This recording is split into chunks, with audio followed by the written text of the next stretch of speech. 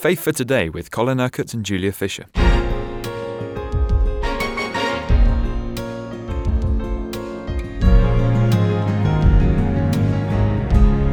Sermon on the Mount. That's what we're going to be looking at this week, Colin. Why have you chosen this passage? I think every now and again it's good for us to get a chunk of Jesus' teaching. And that is what the Sermon on the Mount is. Now, whether we accept it as one sermon that Jesus preached on a particular occasion, or whether it's a collection of different things he said at different times, so that Matthew gives us a typical sermon of Jesus, doesn't much matter, because what we want to focus on is what he said. And this is really a sermon about practical Christian living.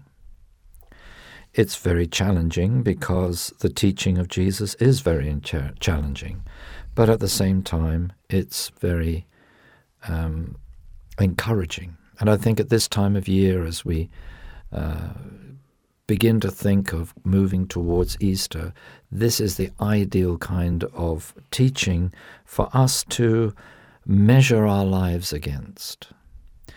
Are we actually putting what Jesus said in this sermon into practice?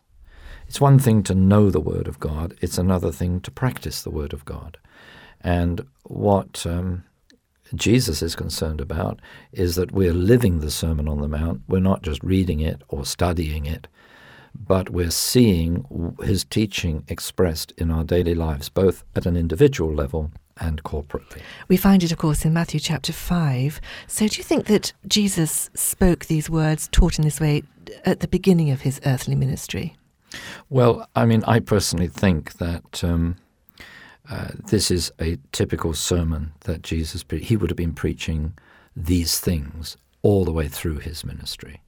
And, you think of what a preacher has to do in the church today. You don't say something once and expect everybody to hear it and do it. You keep repeating the same things again because you know that people are only going to put the Word of God into practice when they've heard it sufficiently and understood it sufficiently to see how important it is for them to respond positively to what is said. Some people describe it as his manifesto. Would that be fair? Well, it is in one sense, but this is, as I said just now, a sermon about practical Christian living. There are all kinds of other aspects of the gospel that Jesus doesn't even touch on in the Sermon on the Mount. So it certainly wouldn't be his manifesto. It would be a part of his manifesto. If you want his manifesto, you have got to look at the teaching of the four Gospels and put it all together. That's his manifesto, really. Well, we read at the beginning of chapter 5 of Matthew, "Now when he saw the crowds, he went up on a mountainside and sat down." Now, what's the significance of this? Well, of course, Jesus would go into positions where the landscape formed a natural auditorium where his voice would carry. And there are places like that, of course, not only in Israel, but all over the world, natural amphitheaters, really. So he goes to a place where he can speak, because, of course, there was no tannoy system in those days. So there's no sound system. So Jesus has got to project his voice, but of course you need the circumstances to be such that his voice is going to carry easily.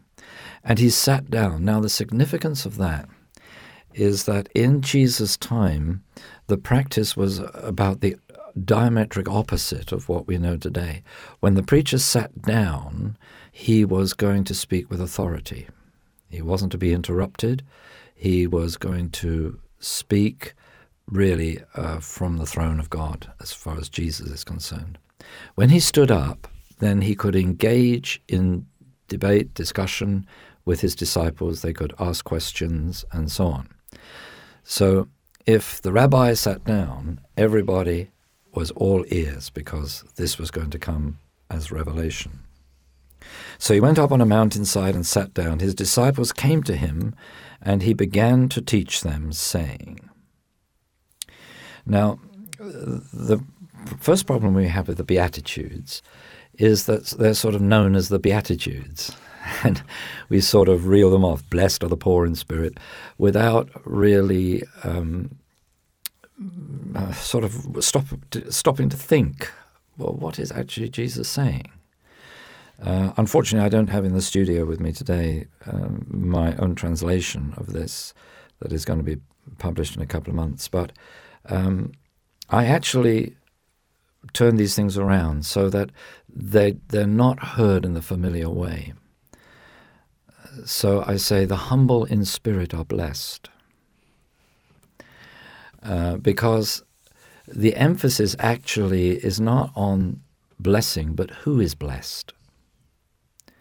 Well, the poor in spirit, the humble in spirit, those who recognize their need of God, they are blessed. Why? Because the kingdom of heaven or the kingdom of God is theirs. We have to accept the gift of the kingdom as little children. We have to humble ourselves under the mighty hand of God, that he may in due time exalt us. In what way does he exalt us? He makes us part of the kingdom of heaven. Now, of course, that's not what will happen to us when we die. We're part of the kingdom of heaven now. Once we're born again and have received the Spirit of God, then we are part of that heavenly kingdom now. And Jesus teaches us to pray, may your kingdom come, may your will be done on earth as it is in heaven. So actually this whole sermon is about kingdom living, how to live the life of the kingdom of God or the kingdom of heaven here on earth. It teaches us the principles of God's kingdom. And as we go through this sermon during the coming weeks, we will see one principle after another, which gets reflected in several other areas of Jesus' teaching. These are really the principles or the laws, if you like, of the kingdom of God. Not the religious laws of the Old Testament, but the laws or principles of the kingdom. And the first of these is that the humble, those who humble themselves before God, theirs is the kingdom of heaven. And then we read, blessed are those who mourn, for they shall be comforted. Now, Jesus is not talking there simply about people that mourn someone dying. You don't have to wait for someone to die to be blessed. The word blessed means really happy, contented, fulfilled. It's all of those things. Happy are those who mourn, you see. If you translate it like that, you say, well, wait a minute, what does that mean? Happy are those who mourn. If you think in terms of mourning someone's death, that just doesn't seem to add up. No, what Jesus is talking about is people grieving over sin, grieving over the condition of the world, grieving over the needs of people all around. They will be comforted. Now, why will they be comforted? Because when you reach out to others because of your compassion, you receive. It is more blessed to give than receive. The measure you sow is the measure you reap.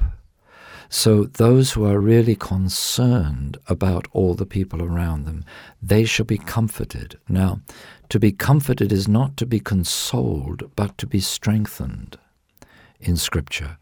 The Holy Spirit is our comforter. He's the one who comes alongside us to give us help, to strengthen us, to enable us. So you see, this is the problem with translating things from one language to another and from one era to another, that words can mean something so totally different. You look at this and you think, first of all, what Jesus is saying, all those who are mourning the loss of a loved one are blessed, and God will come alongside them and say, there, it's all right, my dear. And actually, that's not what Jesus is talking about at all, really. He's saying those who mourn the fact that God's purpose and God's will is not being fulfilled, those who want to reach out to really do something about the needs of people all around, they're going to be comforted, they're going to be strengthened, they're going to be enabled, and they're going to be blessed because of their concern for others and not just for themselves. And then Jesus says, the meek, the humble are blessed, and they will inherit the earth. Now, meekness and poor in spirit is a little bit different. The poor in spirit are humble in the sense that they recognize their need of God. The meek are those who continue to live in humility.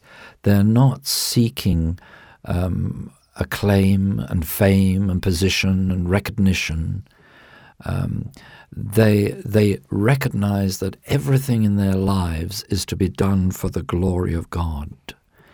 And you see, what is God's purpose? In what way does he want to be glorified? Well, he wants the whole of his creation. He wants everything on earth to glorify and magnify him. So the meek, those that walk in that humility and dependence upon God, they are actually going to inherit the earth with him, because these are the people who are submitted and sold out to the purposes of God. They're not seeking any great acclaim of their own.